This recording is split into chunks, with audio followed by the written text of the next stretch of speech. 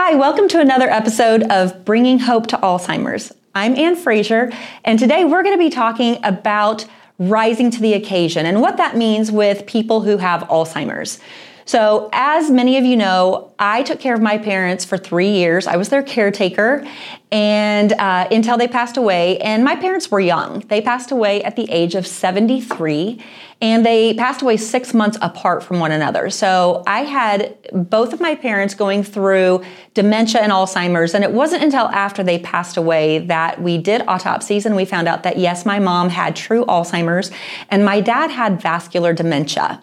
So what would happen when I was taking care of my parents, I would notice that there was what I call quote unquote rising to the occasion.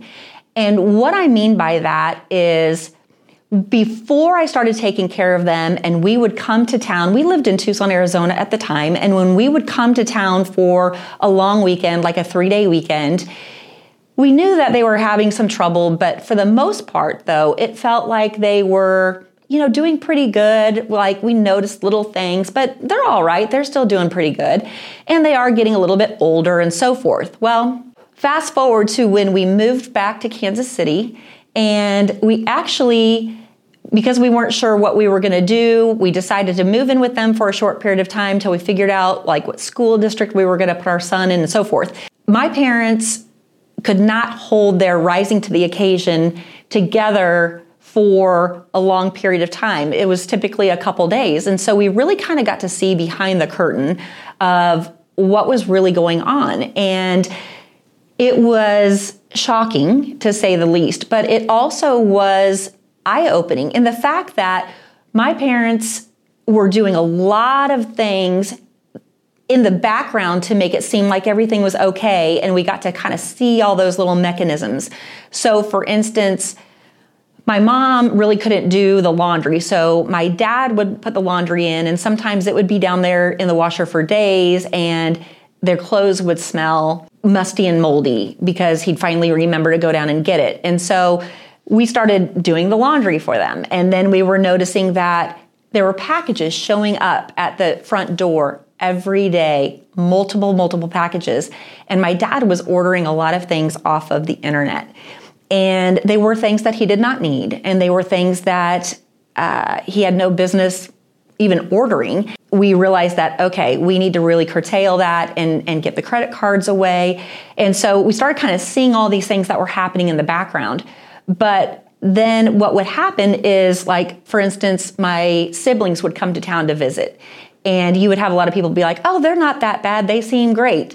But what they wouldn't see is once they left town, then my parents would sleep sometimes until 3 or 4 the next day, get up for a few hours, sleep till 3 or 4 again the next day. I could not get them up because their brains were so tired.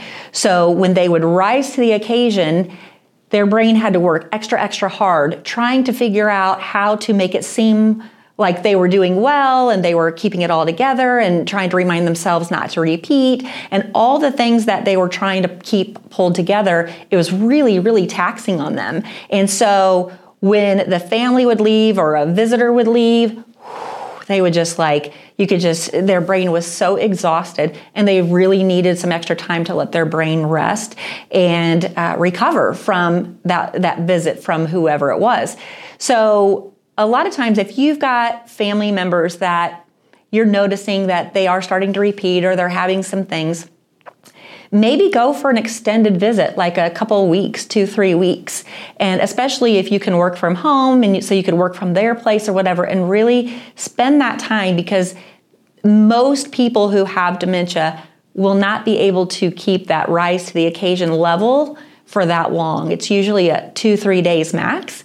And really kind of see how they're functioning in their everyday activities for an extended period of time.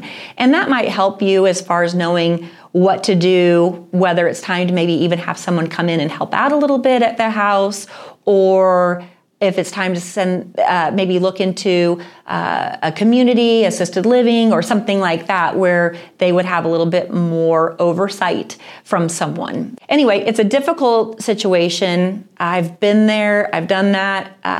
Anything from taking the car keys away to all the way until they took their last breath. It's such a difficult time, and it is such a difficult disease.